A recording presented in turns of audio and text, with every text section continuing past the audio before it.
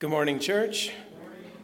Happy third day of Hanukkah to those who observe it. We do have some Jewish believers here. That being said, if you can open up your Bibles to Matthew chapter 6, verses 1 through 4, please do. The title of the sermon is Charity Without Hypocrisy. So Matthew chapter 6, verses 1 through 4. Once you're at Matthew chapter 6, verse 1, if you are able to physically stand for the public reading of Scripture, please do. I will be reading from the Christian Standard Bible. Our Lord Jesus says this. He says, "Be careful not to practice your righteousness in front of others to be seen by them. Otherwise, you have no reward with your Father in heaven. So, whenever you give to the poor, don't sound a trumpet before you, as the hypocrites do in the synagogues and on the streets to be applauded by people. Truly, I tell you, they have their reward. But when you give to the poor, don't let your left hand know what your right hand is doing, so that your giving may be in secret, and your Father who sees in secret will reward you." This is the word of God. Let's go to our Lord in prayer one more time. Lord, we just come before you and we ask you to be with us as we dive into your word. I pray, God, that you would just give us eyes to see and ears to hear and hearts to understand and receive what is in your word, that we would be changed by what is in your word, that if we have a draw, a temptation, a weakness towards hypocrisy, Lord, that you root that out of our hearts and that we would be those who grow in Christ's likeness and imitate you more and more, God. I pray that you would remove me as much as possible from this. We pray if there's anybody here who doesn't know you, that by the hearing of your word and the hearing of the gospel, that you would breathe new life into them, life eternal. And we just pray in everything, God, that you would be glorified. And so we pray all these things, and it's in Jesus' name we pray. Amen. Please have a seat. So just a couple days ago, preparing for the sermon, I typed in my internet search engine this. I typed largest charitable giver in 2022. Instantly, without the internet having to think at all, it said this. Warren Buffett remains the largest lifetime giver, having donated $5.4 billion in 2022 for a cumulative total of $51.5 billion.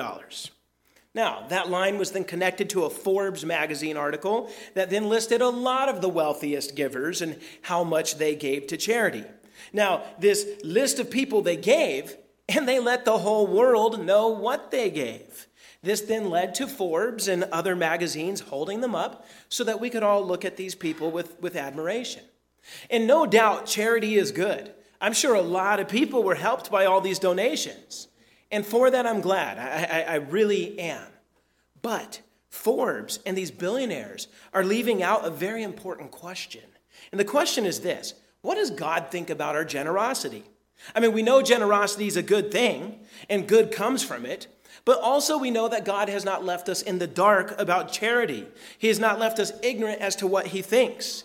He shows us in Scripture that he's the most generous giver of all. So we know charity is a good thing. But God cares not only about the act of charity, he also cares about the motive of charity and the manner of charity. And when the world ignores what he has said about the motive and the manner, then it becomes obvious that often their charity is just a lot of overhyped grandstanding.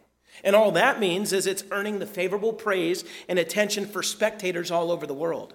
And that's one reason they're doing it. And God is not pleased with that. But let's be real. This isn't just a temptation for unbelieving billionaires. We also are drawn to the applause of people. We all like the attaboy or attagirl. We like people thinking favorable thoughts about us. And therefore we, Christians, we too are tempted toward grandstanding. Well, Jesus speaks to this issue for us in this text. He tells us how to think about it, how to engage the subject of charity in the clearest terms. And so for the note takers, the point of the text is this. If you want to sum this passage up into a single sentence, it's this. Let your acts of charity be for God's eyes alone. Let your acts of charity be for God's eyes alone. Now, how do we do that? Well, Jesus is going to teach us how in two parts. First, he tells us how not to do it. That's the first part. How not to give charity. Really, how not to have the wrong motive and wrong manner. And then the second part is he tells us how to give to charity. Real simple. And when we put these two parts together, we will clearly see that our acts of charity are for God's eyes alone. Now, before we jump into the text, I need to remind us of where we're at. For those of you who are new here or just visiting with us, we preach through whole books of the Bible. So we don't do these topical messages where we jump around. We stick in a book and we, go in it until we're done. So I've been taking us through Matthew for some time now. And so far, what this book has showed us is that Jesus is the long-awaited Messiah. He is the Savior that God started promising the world back in the very beginning of the Bible.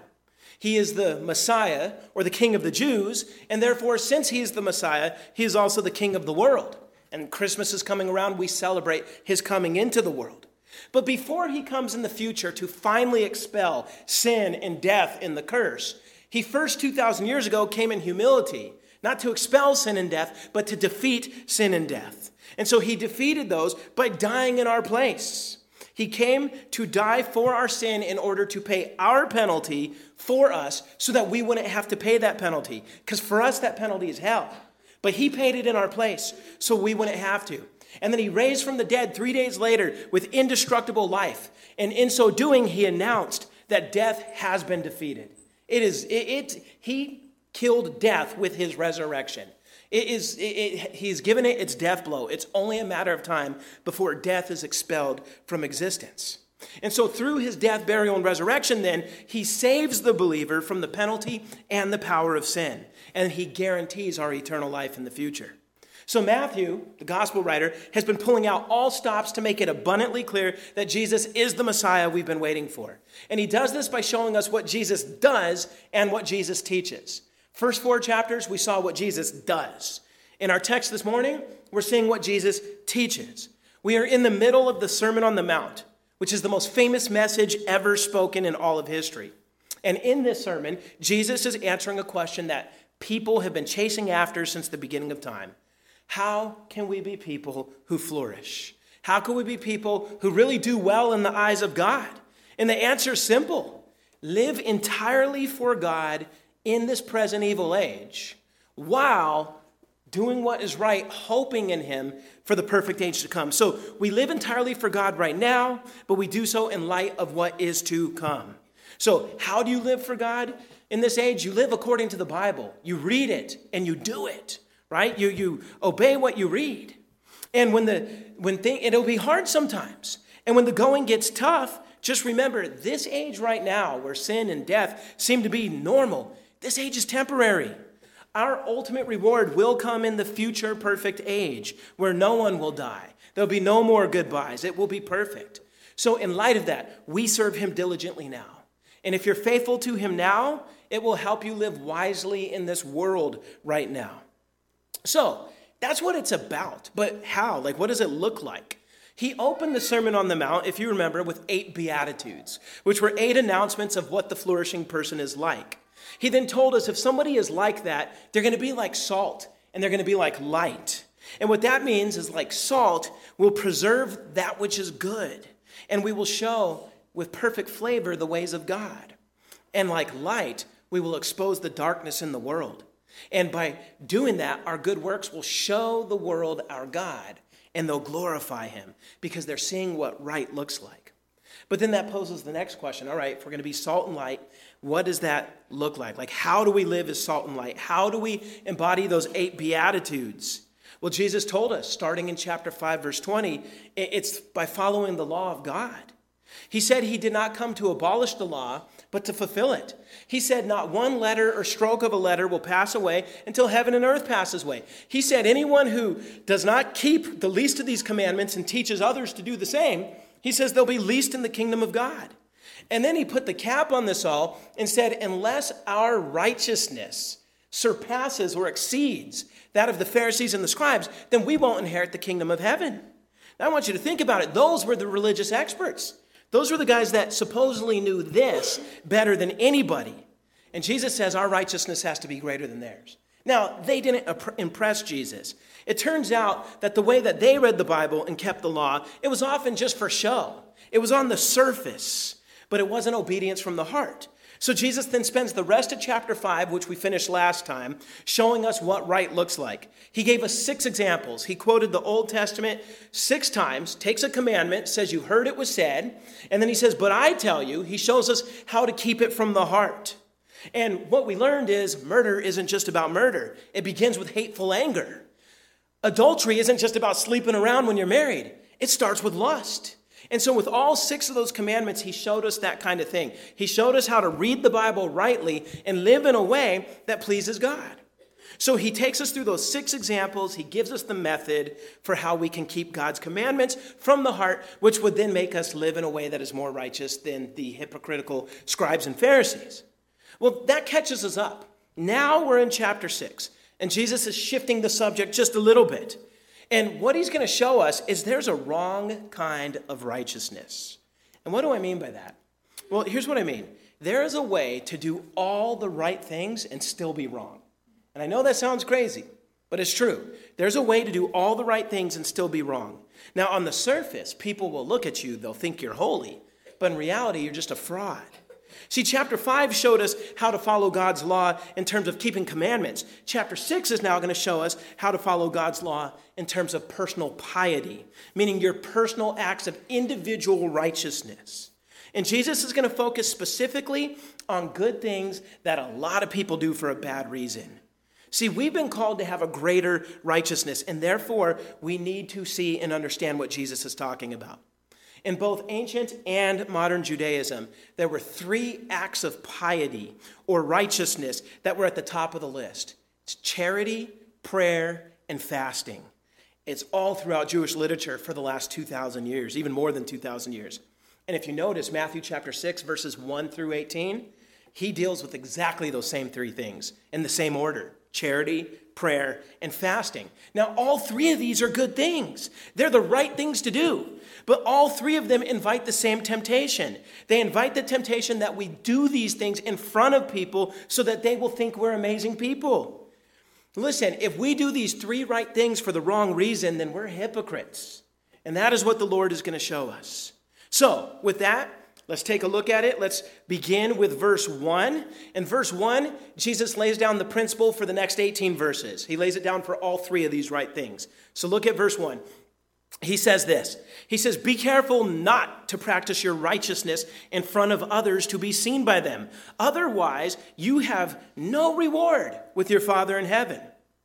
Now, as I said, this is laying down the point for the next really 3 or 4 sermons. I don't know how long it's going to take me to get through verse 18. And so it's a good idea to reread this verse before each of the examples, charity, prayer, and fasting, because it sets the principle.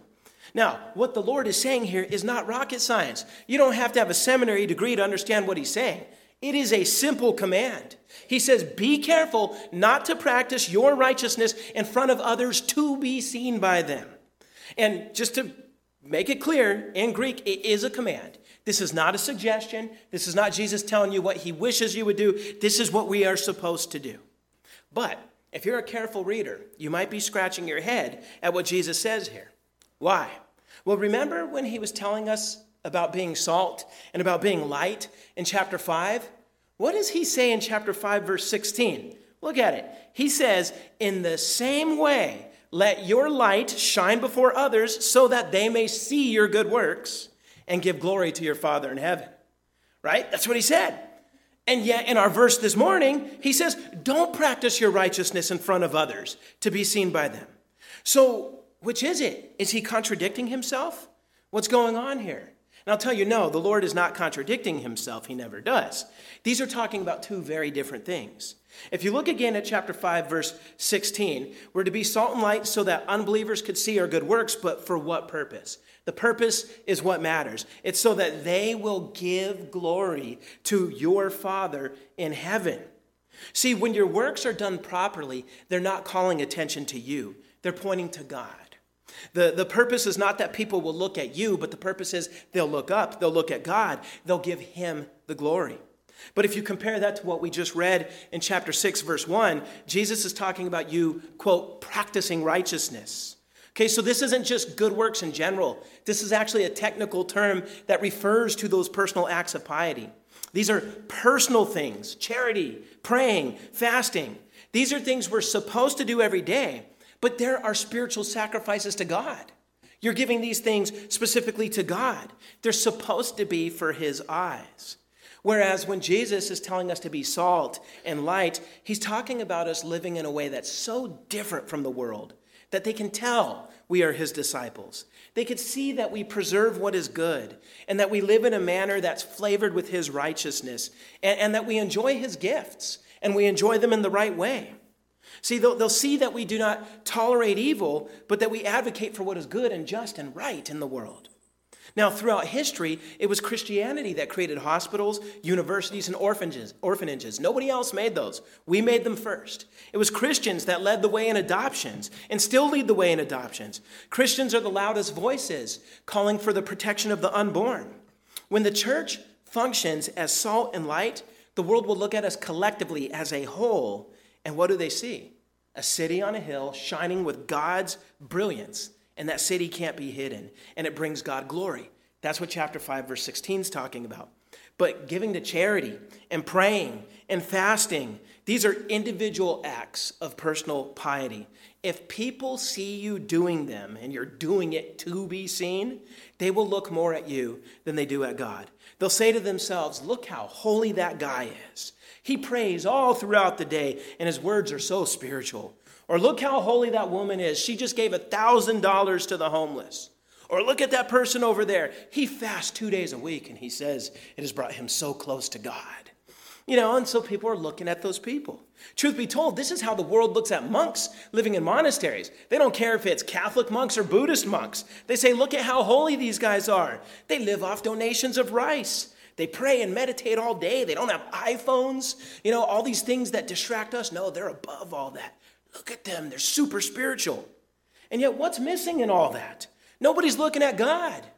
Nobody's talking about God. They're talking about these people, right? And see, these aren't things that are supposed to be displayed before others. Because when they are displayed before others like that, nobody is looking at God. They look at the person that is practicing the act of righteousness. Listen, all three of these things are part of your relationship with God. They're between you and him so that you could grow in your dependence on him. And if you give to the poor and pray and fast and you do this regularly, you will grow in your relationship with God. You will grow in your dependence on him. Okay, all the other stuff we do, though, like telling the lost about Jesus, protecting the unborn, adopting kids, seeking the welfare of widows and orphans, sending missionaries to the ends of the earth, those are all good deeds that the world can't not see. They're going to see those, and that's okay, because those show the world that we truly are God's people. But those personal acts of piety, that's between us and God. So hopefully you can see the clear difference. Also, remember, chapter 5, verse 16 showed the purpose was to glorify God. Chapter 6, verse 1 shows that the wrong purpose here is practicing your righteousness in front of others to be seen by them. And I just want you to understand the most important part is the to be seen by them. Okay? He's not just saying don't practice righteousness in front of others. Sometimes you just can't hide it. He's saying don't do it to be seen. Okay, that is what this is ultimately getting at here. Okay, the wrong motive is to be seen by men. Okay, so the good deeds in chapter 5 are to be seen in order to glorify God, but in chapter 6, verse 1, Jesus is talking about something different. He's saying, don't do good things for a bad purpose. Don't do them to be seen by men. If that's your motive, you're wrong. And if that's your motive, he says you have no reward with God. He is not impressed with your generosity, even if it's $5.4 billion. He's not impressed. He's not impressed with long prayers and frequent fasting if the reason you're doing it is to put on a show before people. He doesn't care in that case. In fact, it makes him angry. Now, the second half of verse 1 tells you this, if you look at it. If you do it for the wrong motive, he says, otherwise you have no reward with your Father in heaven. And it's interesting how he words this. He doesn't merely say you have no reward from your Father. He says you have no reward with your Father. Our greatest reward is God himself. He will be his God and we will be his people. We will be in his presence forever, always seeing new depths of his infinite glory. Well, Jesus is saying if your motive for doing these good things is not because you love God, but instead it's because you like human attention, well, then that tells us everything we need to know about your heart. It's a heart that doesn't know God. It's a heart that's in danger. And this was the chief problem with a lot of Pharisees. Not all the Pharisees, but a lot of them. To where when Jesus is criticizing them for their hypocrisy, this is what he says in Matthew 23:5. He says, they do everything to be seen by others. They enlarge their phylacteries and lengthen their tassels. And those were just Old Testament commands that Jews were supposed to keep. Good things for the time, and yet these guys made them longer to draw attention to themselves. And Jesus is saying, no, that's not right. So in summary of verse 1, practicing your righteousness, or as the Jewish people would say, your tzedakah, okay, which is a technical word for charity, praying, and fasting, he says if you do those things for the purpose of being seen by men, that's wicked. God doesn't accept it. It brings him a tainted glory because you're trying to take some of the glory for yourself first and to just give him what's left over. You're not fooling him. You might fool us, but you are not fooling him. Jesus is going to recommend secrecy in these 3 acts of piety, as we will see shortly. But let me say this ahead of time.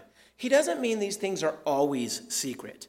Other biblical passages tell us to pray together. He prayed over meals. Some passages imply that we are going to fast together. And as a church, we did for a particular purpose for multiple months. In 1 Corinthians chapter 16, Paul spoke about collecting the offering every Sunday as the churches gathered together. Well, if that's happening, people are going to see the offering be collected. They don't know how much you give, but they're going to know that giving's happening. So the total secrecy, don't take it further than Jesus is meaning to take it. I feel compelled to point this out because some people do take it beyond what our Lord is saying. There are people who say, I will not write a check to the church because then somebody knows how much I gave. So I got to do it in cash, so it's untraceable. And I can't let the IRS know for my tax write-off because that's letting my left hand know what my right hand's doing. Look, that's not what the Lord's getting at here. He made it clear the issue is giving in front of others to be seen by them. Okay? If you're not doing it to be seen, you don't have to wear a ski mask when you hand money to a homeless guy. You're going to scare him to death. Okay? So the point is, the problem isn't these acts. The problem is doing them for the purpose of being seen by men. And if that's not your purpose, then you don't have to go out of your way to make sure no one ever sees you pray for a meal. But I'll tell you this, if you pray for a meal in a restaurant just so people will look, then you know what? Maybe you shouldn't do that for a while. Or you could do a silent prayer in your head where nobody could tell you're praying. But again, it depends on whether or not you're struggling with this. But anyway, there's one more thing I want to say about verse 1 before we move on. It is addressed to all of us. The words your and you are plural. That means Jesus is talking to y'all, right? And so, and the reason for that is in verse 1, he's giving us the principle for the next 18 verses. Okay? When he moves to the acts of piety themselves, charity, praying and fasting, he's not going to say y'all anymore. He's going to say you. He's going to be talking to us as individuals, not us as a group. Okay, so that shows us this is about our individual personal acts of righteousness. It's not so much on what we do together as a church, although some of this applies, but most of it is talking about what we are doing between us and God. Okay, so the point for all 18 verses is let your personal righteousness be for God's eyes alone. Now, Jesus is going to move into the 3 examples. We're only going to get to verse 4. When have I ever been able to do 18 verses of Matthew in a single sermon? It's just not going to happen. So this morning, we're only going to get through charity, and then next time prayer, and then the next time fasting. But if the point for all 18 verses is let your personal righteousness be for God's eyes alone, then of course that's why the point of these verses this morning are let your acts of charity be for God's eyes alone, because it's the specific example of one of these acts of righteousness. So we're going to look at verse 2, because that's, as I said, Jesus shows us this in 2 parts, how not to do it and how to do it. Verse 2 is the how not to do it. He shows you what wrong looks like here. Now, before we look at verse 2, let me just tell you something. He breaks us down in 4 parts. What he said, when he tells you how not to do it and how to do it, there's 4 parts, and it'll be easy to recognize once I say this. First, he brings up the act of righteousness or piety itself, like when you give to the poor. Boom, that's the first part. Then the second part, he says what not to do. When you give to the poor, don't do X, Y, and Z. And then the third thing is he tells you the motive. When you give to the poor, don't do X, Y, and Z to be seen by men. And then the fourth part, he tells you your reward, which in this case, you don't get one. Okay, so with those 4 parts, now look at verse 2. You won't be able to miss them. He says, whenever you give to the poor, don't sound a trumpet before you as the hypocrites do in the synagogues and on the streets, to be applauded by people. Truly, I tell you, they have their reward. So hopefully you saw the 4 parts there. So let's break this down. The first part introduces the act of piety itself. Jesus says, whenever you give to the poor. Now I want you to notice something right away. Our Lord does not say if you give to the poor. You notice that? He says when you give to the poor. Almsgiving is a regular part of being a Christian. And this was non-controversial until American Christianity. But this was a big part of being a Christian, giving to the poor. So he says when you give to the poor. It's not an option. It's so baked into the Christian life that Jesus takes it for granted. He doesn't command you to give to the poor because he assumes you already are. So his commandment isn't to give, but it's how to give. Okay? He's focusing on the right way. Remember, this was an important part of Judaism, and Jesus clearly accepted that this is what should be done. Now, if you read the intertestamental literature, that's the stuff Jews wrote between the Old and New Testament, and you read the rabbinical writings and all that, you would see that this was the normal expectation of the day. Give to the poor. And Jesus is agreeing with that expectation here. In fact, in John chapter 13, verse 29, the apostles were keeping a money bag specifically for ministry to the poor. This is what they did. And it shouldn't be surprising to us because in the Old Testament, God commanded that his people take care of the poor. There are so many verses, we'd be here all day if I quoted them. I'll just quote 2 so we have a sample. Both are from Deuteronomy. Deuteronomy chapter 14, verse 28 and 29. This is right before Israel's going to go into the land. God's telling them how they're supposed to live. And he says, at the end of every 3 years, bring 1/10 of all your produce for that year and store it within your city gates. Then the Levite, who has no portion or inheritance among you, the resident alien, the fatherless, and the widow within your city gates may come, eat, and be satisfied. And the Lord your God will bless you in all the work all the work of your hands that you do. And then in the next chapter, Deuteronomy 15:11 kind of gets to the heart of it. He says, for there will never cease to be poor people in the land. That is why I'm commanding you, open your hand willingly to your poor and needy brother in your hand. So don't be stingy. Open your hand, open your heart. Help the people who are in real need. This was the expectation in Israel because this is what God commanded them. It's the right thing to do. And as God's people, we're supposed to look at God and we're supposed to imitate him. Remember what Jesus said at the end of chapter 5, be perfect as your Father in heaven is perfect. Now, we're not going to be morally perfect. We're still going to mess up. But Jesus' point is imitate God. That is your compass. Look at what God does. It always points to true north. So if you want to know what right looks like, look at our God in heaven. Let me ask us a couple questions. Are we self-sufficient? No. Did you create the oxygen that you're breathing right now? Are you the one who made the sun rise over the land and pretty much give sunlight so that crops will grow through photosynthesis? Are you the one who sends rains that water the earth to give us drinking water and to produce food? Do you sustain every molecule in existence, holding all things together so that we can live in a stable world? No, you don't do any of those things. You're a beggar that is 100% dependent on the charity and generosity of God just for you to be able to live every day. He gives you air to breathe, food to eat, a stable earth to live in. He gives you intelligence so that you can survive. And he gives you another day of life each day you wake up alive. The point is, our God gives and gives and gives. And he does so generously. He's not stingy. And if you add the salvation of those who believe, well, man, it gets even bigger. Think about that. He gave the perfect sacrifice, which was himself, becoming a man and dying for us because we messed up. So he gives a perfect sacrifice to remove your debt of sin. He then gives you the perfect Holy Spirit to overcome your sinful heart, your heart of sin. And then he gives you the Word of God, the Bible, so that you can know how to live in a way that loves God first and loves your neighbor as yourself second. Our God is a giver. He gives us what we need. Therefore, if we are his people, then like him, we should be givers. That's why Jesus can say when you give to the poor rather than if you give to the poor. The great irony is, as Americans and American believers in Christ, we're the richest people who've ever walked the face of the earth, and yet we are some of the most stingy people with what we have. We come up with more excuses to withhold help from the poor than most other peoples. And as believers, it can't be that way. It must not be that way for us.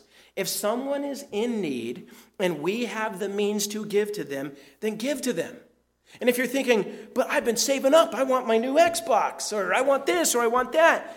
I won't be able to eat In-N-Out today. I have to give up what I want if I do this. Yeah, that's love. What have we been seeing in the Bible? Love is always giving. It's not a feeling. It's giving. It's sacrifice. Love costs you something. And we're commanded to love our neighbors. We love ourselves. So of course it's going to cost you something to do this. That's the point. Now, I also want us to understand that the Bible gives us other teaching that we do need to hold in the back of our mind and put together with this. It does tell us elsewhere that if a person can work but refuses to work, Paul the Apostle says that person shouldn't eat. So we are called to be wise stewards with what God entrusts to us.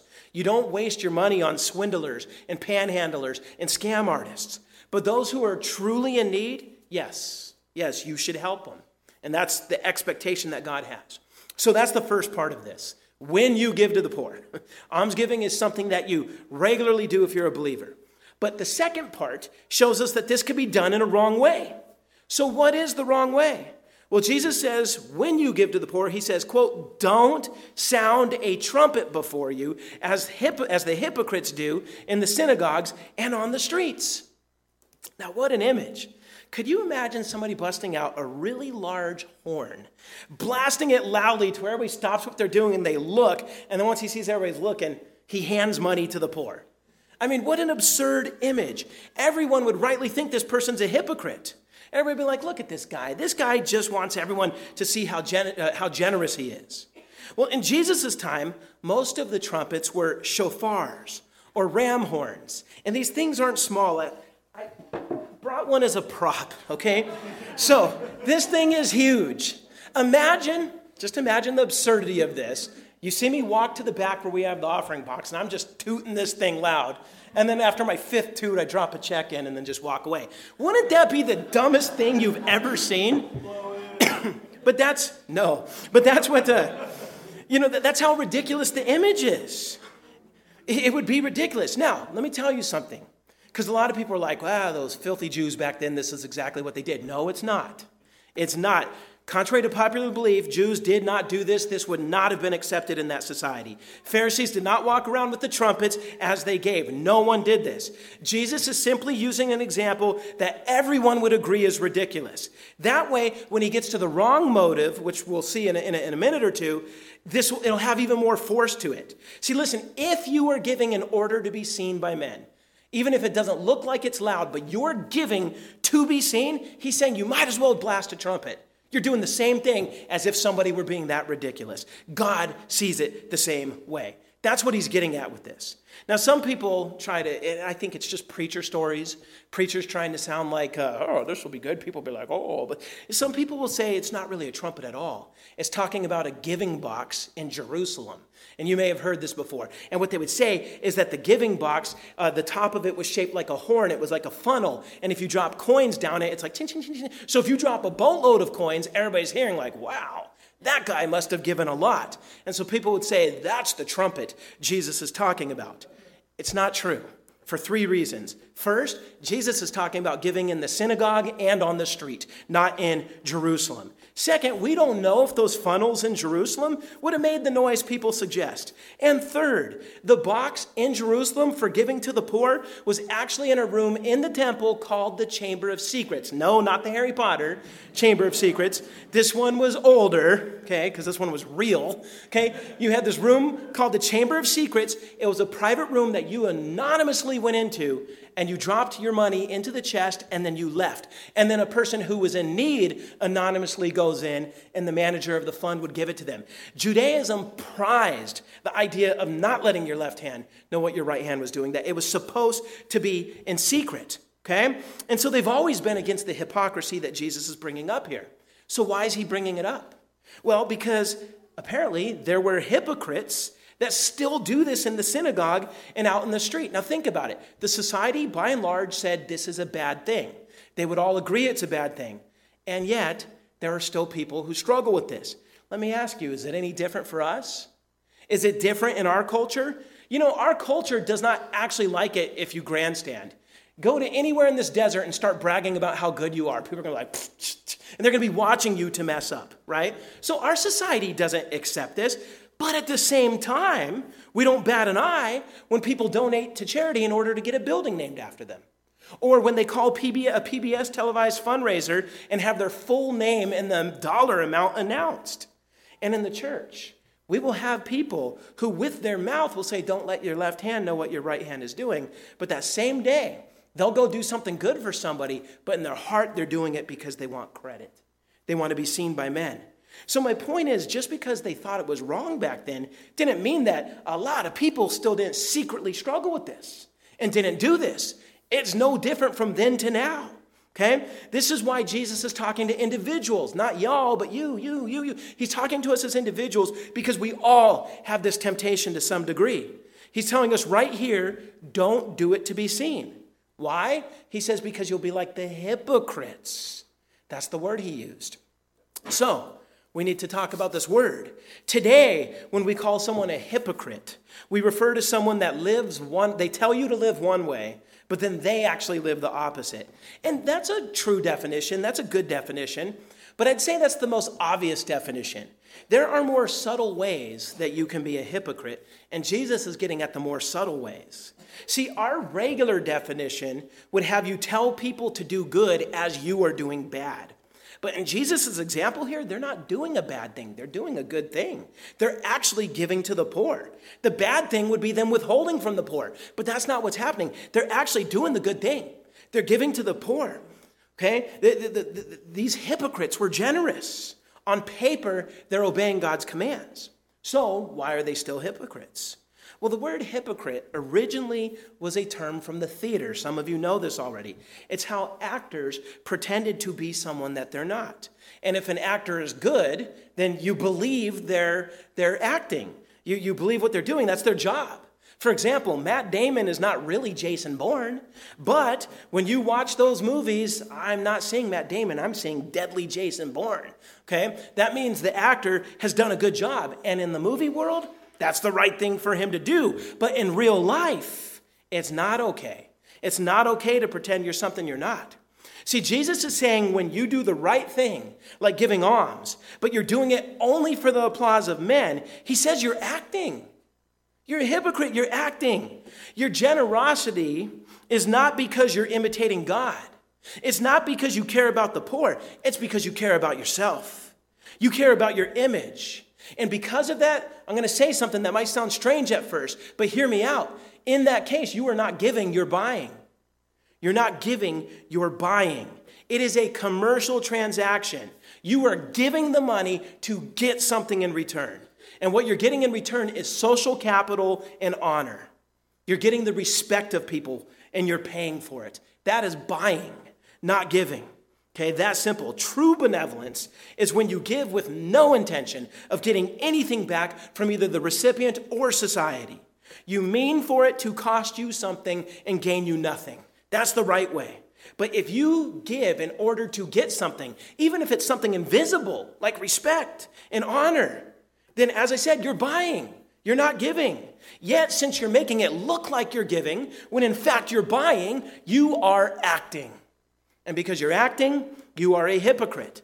That's what Jesus is getting at. So hypocrisy isn't just saying one thing and doing another, even though that's part of it. It's also doing a good thing with a bad motive. That makes you a hypocrite. And Jesus is commanding us to have nothing to do with that. Again, he says, don't be like the hypocrites that blow a trumpet. Now he gives us the third part, to be applauded by people. And then the fourth part, truly I tell you, they have their reward. Okay? The bad motive, to be seen by men, that is why they're hypocrites. And since they are buying rather than giving what they bought, meaning that respect, that's their only reward. They're not getting anything from God. They bought respectability in the eyes of people with their giving. And by the way, that respectability only lasts for a couple minutes, but that's their reward. That is their reward. And if you notice, Jesus shows the right thing here being done in the wrong manner due to a wrong motive. The wrong manner is they're giving loudly. The wrong motive is they're doing it for the applause of people. And the result is no reward for God other than no reward from God. The only thing they get is the 2 seconds of respectability that they just bought in the eyes of people who will forget the next time they walk into a different room. Okay? In a moment, Jesus is going to show us the exact opposite of what right looks like, but that's what wrong looks like. I want to first, though, call your attention to how God sees this kind of hypocrisy. If you are doing the right things that God commands, things that God normally loves, if you're doing them in the wrong manner, with the wrong motive, then God actually hates the right thing that you're doing. I want you to know that. It's not just that he's indifferent to it. He hates it. In fact, look what he says through the prophet Amos. In Amos chapter 5, verses 21 through 24. Everything that God says he despises are all things he commanded them to do. But because of their hypocrisy, he hates that they're doing it. He says, I despise your feasts. I can't stand the stench of your solemn assemblies. Even if you offer me your burnt offerings and grain offerings, I will not accept them. I will have no regard for your fellowship offerings of fattened cattle. Take away from me the noise of your songs. I will not listen to the music of your harps. But let justice flow like water and righteousness like an unfailing stream. In other words, be a just people. Be a people that follow me from the heart, and I'll love these things. But since you're not, since you're hypocrites, I hate these things that you're doing that seem to obey me on the surface. So this means that any good thing you do with the wrong motive, God hates it. And if this is the hypocrisy that Jesus describes, then we need to ask, who are the hypocrites in our day? It was interesting. I met a couple at Starbucks this week. That's my second office. And they told me how they've been to a number of churches up here where one of them, this was just so egregious. He said the pastor was told the congregation that we're taking an offering. You're all going to give today. You all have to give. And I don't want anybody giving less than $100. If you give less than $100, you're not doing what God wants. And for everybody who gives $150, they get to sit on this side of the room. And then everybody else has to sit on that side of the room. This is a supposed man of God telling Christ's sheep to do the exact opposite of what Christ says. I fear for that man when he stands before our Lord of glory. It's just crazy. And of course, you could turn on the TV and see this kind of thing. You have the false teachers of the prosperity gospel. They first boast about what they've done for the Lord. So you're like, oh, look at them, right? And then, that's not Botox. The Lord healed their face, or whatever. And then they promise. That if you give to their ministry, God will open the floodgates of heaven.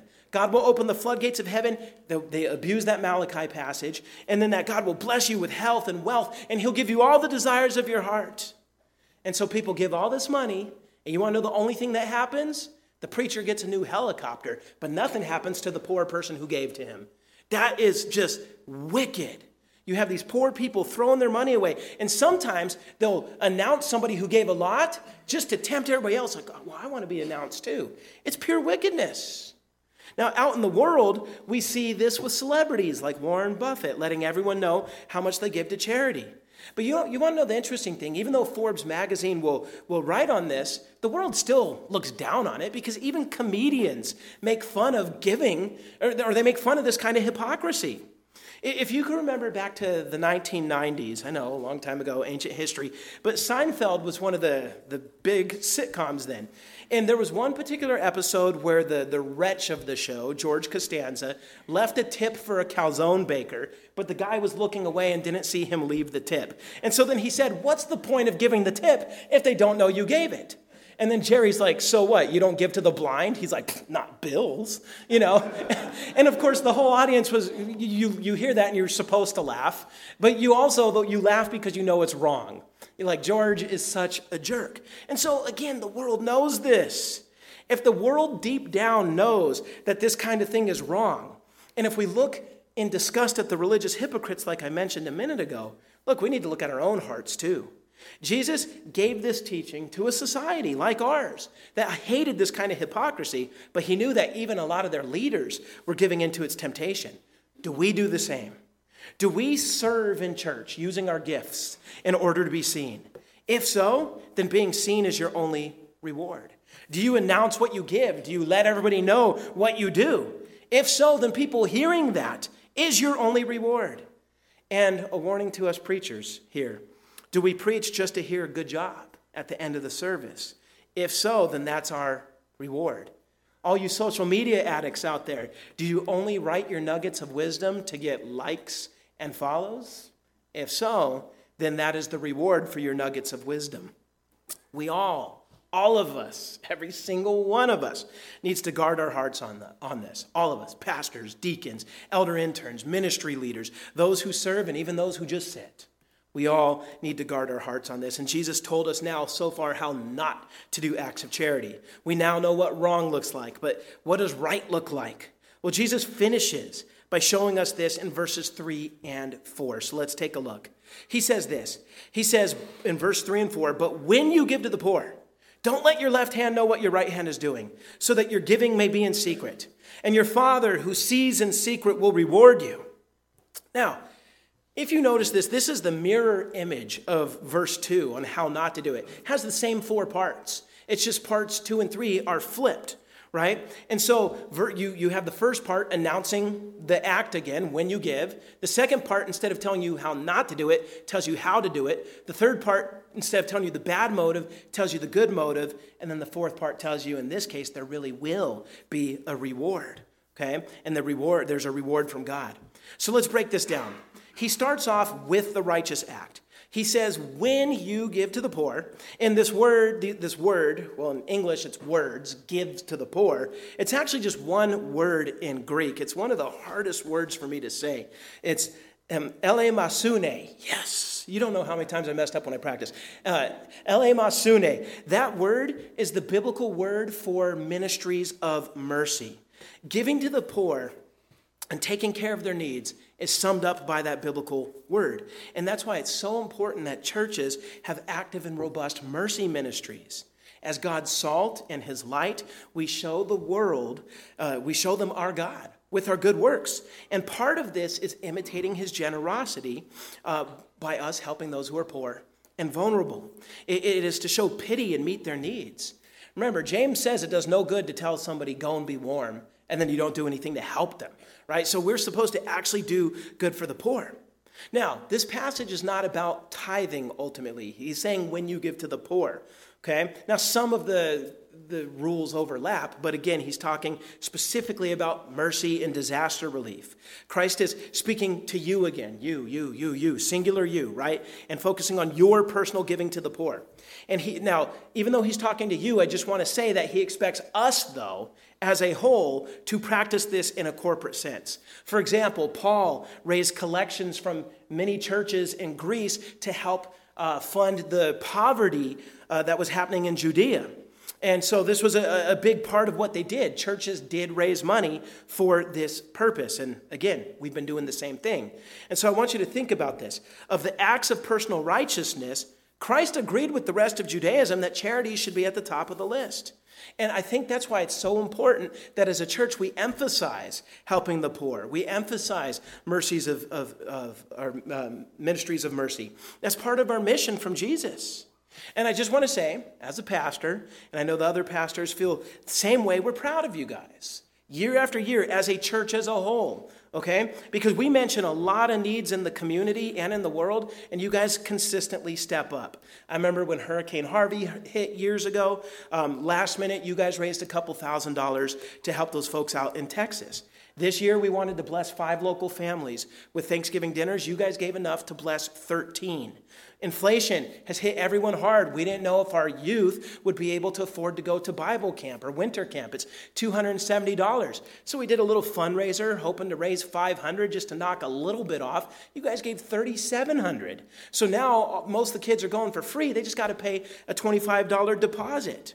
Okay? And I don't feel bad, because you guys might be saying, hey, you're mentioning right hand, left. Listen, I don't feel bad mentioning our mercy giving as a church, because Jesus is talking to individuals.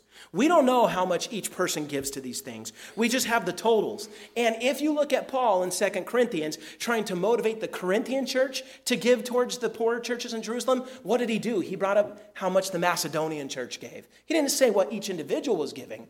But as churches, we are able to say, hey, we're doing these things. And the Lord sees it and the world sees it. Remember, Christ here is focusing on you as an individual, but as a body, we want to keep track of as a whole what we're doing.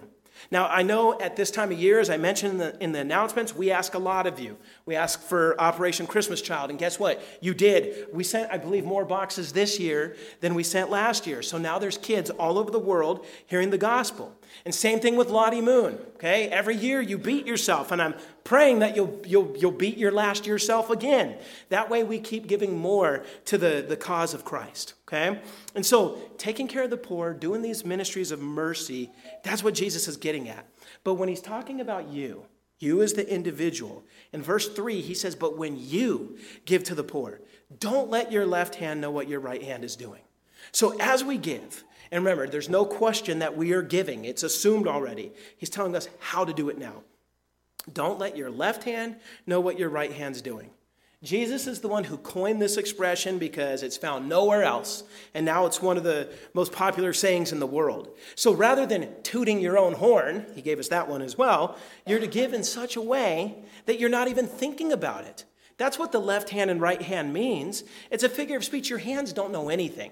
But think about it. When you're working all day, at the end of the day, are you able to say, well, you know, my left hand did about 35% of the tasks and my right hand? No, it's all working together. And you couldn't tell anybody for the life of you how much each part did. And that's what he's saying. Just give in such a way that it's such a natural part, you lose track of it. And if you lose track of it, then you won't be tempted to tell others what you've done. Okay? I've heard it put to us this way. If you remember the good that you do, God forgets it. But if you forget it, God remembers it. And one thing that stands out to me is when Jesus returns, he said in Matthew 25, verses 35 and 40, he talks about separating the sheep from the goats. The sheep are those who are saved. And he says, when I was hungry, you fed me. When I was naked, you clothed me. When I was in prison, you visited me. And these guys were unaware. They're dumbfounded. Like, Jesus, when did we do those good things? He said, what you did for the least of my brothers, you've done for me.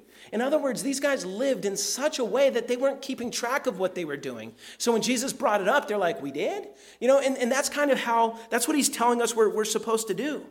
Okay, so do good. Take care of others. Do it in such a way that you don't think about it, that it's your character and your nature. And then one day, Jesus will say to you, hey, you did a lot of generous things. I have a reward for you.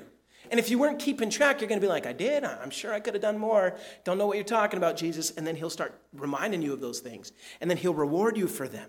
Okay, that is how we serve Jesus in the right way. That is how we give in the right way. That's how you should conduct your charity. Now, in the first part of verse 4, he gives us the right motive. He says we're to do this, quote, so that your giving may be in secret and your Father sees, right? So, in other words, our motive needs to be the opposite of the bad motive. They give so men will see. We give so men won't see. We don't want them to see. We only want God to see. In fact, we want to get to the point where we're not even really seeing it in ourselves, lest we might be tempted to boast. We want it in secret. But again, let me just remind us of this so nobody goes too far on this. It is not a strict command to give in such a way that no one can ever see. Listen, if you are captive to this particular sin, then yes, you need to get extreme and find a chamber of secrets, find a way to give where no one will ever know. And until you have finally reached contentment that God alone knows, then you need to keep doing that. Now, once you're content in the fact that God knows, you can lighten up a little bit. You can relax a bit. But otherwise, no. To avoid that sin of hypocrisy, you might need to get radical. But if you're not captive to this kind of hypocrisy, then again, you don't have to go into a chamber of secrets. You're already discreet. You already have the right motive. You're already giving, trying not to be seen as you give. So as I said earlier, you don't have to wear a ski mask when you hand a wad of cash to a homeless person. And you know, this applies also to giving in the church. In the book of Acts, people sold property and then they brought the money and laid it at the feet of the apostles. Okay, so again, it's not like everything is 100% secrecy. That means when the bag is passing around, we don't all have to put blindfolds on and just, feel for it. No, okay? That's not how it works. And just to let you guys know, for what it's worth, your leaders here, we have no idea what you give. We don't want to know what you give, okay? So if you've been given like, oh, Josh, Steve, and John are going to see this one, and no, we will not. And so we are helping you with your temptation, just to let you know. We want to do everything we can to help you give for God's eyes alone. Okay, so that is what it means to ultimately give in secret. Your motive is you're doing it to please God and not impress man. Jesus then finishes by telling us there's a reward when we do it the right way. Look at verse 4. It ends with him saying, and your Father who sees in secret will reward you. That should be motive enough. Now, you might be wondering, well, what will that reward be? Jesus will later speak of treasure in heaven. He's going to speak of, in his parables, of some folks being given more based on their faithful service. I don't know what that looks like. I don't know for sure. But I could tell you this. It's not less than what he promised in the Beatitudes in chapter 5. And what did he tell us there? He said, you will be comforted as God wipes every tear from your eye. You will inherit the earth. You will be perfectly filled with God's own righteousness. You will be given perfect and endless mercy. You will see God with your own eyes without being obliterated. And God will declare you to be his sons. And he will give you everything as his heirs. That is, the reward is no less than that. So here's what I picture. I picture Jesus doling out all sorts of amazing awards and heavenly treasures, whatever those might be. It's probably beyond our imagination. We have them, we're like, whoa. And then he says, by the way, the greatest reward of all. And then God the Father appears, right? And we can finally see him. Can't see him now because we die. But then we'll have glorified bodies that can't die, that have no sin, and we'll be able to see perfection. We'll be able to see infinite power and beauty. We'll see God, and he'll be everywhere. Here, here, here. You don't have to go to a spot for him. He is literally everywhere. And we would all at the same time feel him wipe all of our tears away forevermore. At the exact same time, we'd hear him talk to everybody, but also just to us. That's what I imagine. I imagine gazing into his perfect, infinite beauty and power, only to have our breath taken away, and we take all those treasures Jesus gave us and we just throw it back at him, saying, these things are nothing compared to the God that we're seeing. That is what we stand to inherit. The beatific vision of God is what the ancient theologians used to call it. What reward could there possibly be greater than being with God himself? God is our reward. So, loved ones, that should be the motive for us giving charity and praying and fasting. If you could use your imagination, like I just tried to do, to picture that day, no matter how extravagant your imagination is, it's still going to fall short of the reality of your reward that day. So, if that is what is in our hearts, why would we ever trade that everlasting reward just to have a bunch of sinful humans golf clap for us for a couple seconds? That is such a bad trade. May it never be. May we be those who give in secret and please our Father in heaven who sees in secret. May this be our heart. May hypocrisy be far from us. Now, if there are any unbelievers here that are listening, perhaps you've denounced Christianity because the church has so many hypocrites. Well, I hope you notice what Jesus has said. He hates hypocrisy too. And I can promise you, he hates it more than you do. But let me tell you this. Your charge against the church is not as much of an own as you think it is. Christians would be hypocrites, more so, if we denied that we sin. Like when we call out sin, if we also denied that we sin, yes, there'd be hypocrisy. But no real Christian would ever deny that we sin. We struggle with sin all the time. In fact, so because of that, we're not pretending to be something we're not. I want you to think about this. The church is the only organization, the only group of people in the world where acknowledgement of your own sin is a prerequisite of entering. Okay, this is the only organization where you are only part of Christ's church if you come up to God and say, I am a vile sinner, save me. That's the entrance requirement. You know, and then it tells us if we convince ourselves we have no sin, we're liars. So we know better. We know that we are sinners. We are sinners who have basked in the endless mercy of a wonderful Savior, a Savior who saves us to the utmost. And in that salvation, so Jesus saves us, right, by removing our sin debt, giving us his own righteousness. I'll explain that in a minute, okay? He does that, and then after he saves us, he gives us everything we need so we sin less and less and less and grow to be more and more like him. That's what the Christian life is like. So we don't just keep doing the same bad things. We get better and better and better because since he saved us, he gives us the ability to grow. So before you feel justified denouncing, Christian hypocrisy, I want you to understand if you don't know Jesus, you actually carry around the greatest fraud imaginable because you think and live as a creature that acts as if he or she is independent of the Creator, as if that oxygen is yours, as if that intelligence is yours, as if that rain and that sun all comes from you. You are not independent of your Creator. And as long as you deny that God is the king and that we are supposed to live according to his design and according to his character, then you're actually wearing the greatest mask of theater that has ever been made. And a day is coming, a day of judgment where all those who reject God and the Savior, Jesus Christ, they will be judged for their sins, and those masks will be shattered, and they will be exposed for what they are. We don't want that to be any of you. You can receive the same forgiveness of sins we have. You can have the same salvation we have here, even though we still struggle with sins. It's simple. God is one God that's eternally three persons, Father, Son, Holy Spirit. 2,000 years ago, the Son entered his own creation as a man. That's what these Christmas songs are all about. He added humanity to his divinity. He's 100% God, 100% man, and he did what we failed to do. He lived a perfect life, never sinning once. Why did he do it? So he could give the credit of that perfection to those who believe in him. So if you believe in Jesus, you get the credit of all the good he did. The Father looks at you and says, perfect score. Well, what about all the wrong you've done? God takes all that, puts it in Jesus' account, and he was crushed on that cross for our sins, paying the debt that we owe so that we wouldn't have to pay it. He died, and then he rose on the third day. If you turn away from your sins and believe on Jesus as Lord, surrender to him, and give him your heart, you will be saved. Every sin you've ever committed and will ever commit will be wiped out because he paid it all on the cross. And you will be credited with his perfect score, and you will live forever. You will receive the Holy Spirit who will change your heart and slowly conform you to be more and more like Jesus. And then you will be one who goes and tells others about Jesus so that they could be saved. You would be one thirsty person who told another thirsty person where you could find the water. That is what the Lord does to us when he saves us. So don't stay in your sin. Don't turn away from God and say, you know what, forget him. Because a day is coming where those masks will be exposed, and we do not want you to be condemned forever. So we're going to pray, because the sermon's over, and we're going to prepare for the Lord's Supper. But as I'm praying, if you want to receive the Lord, you can say your own prayer to God, where, God, I'm turning away from my sin. I really believe on you, Jesus. Save me, and you'll be saved. Then afterwards, come up and talk to one of the leaders here, because we would gladly tell you more.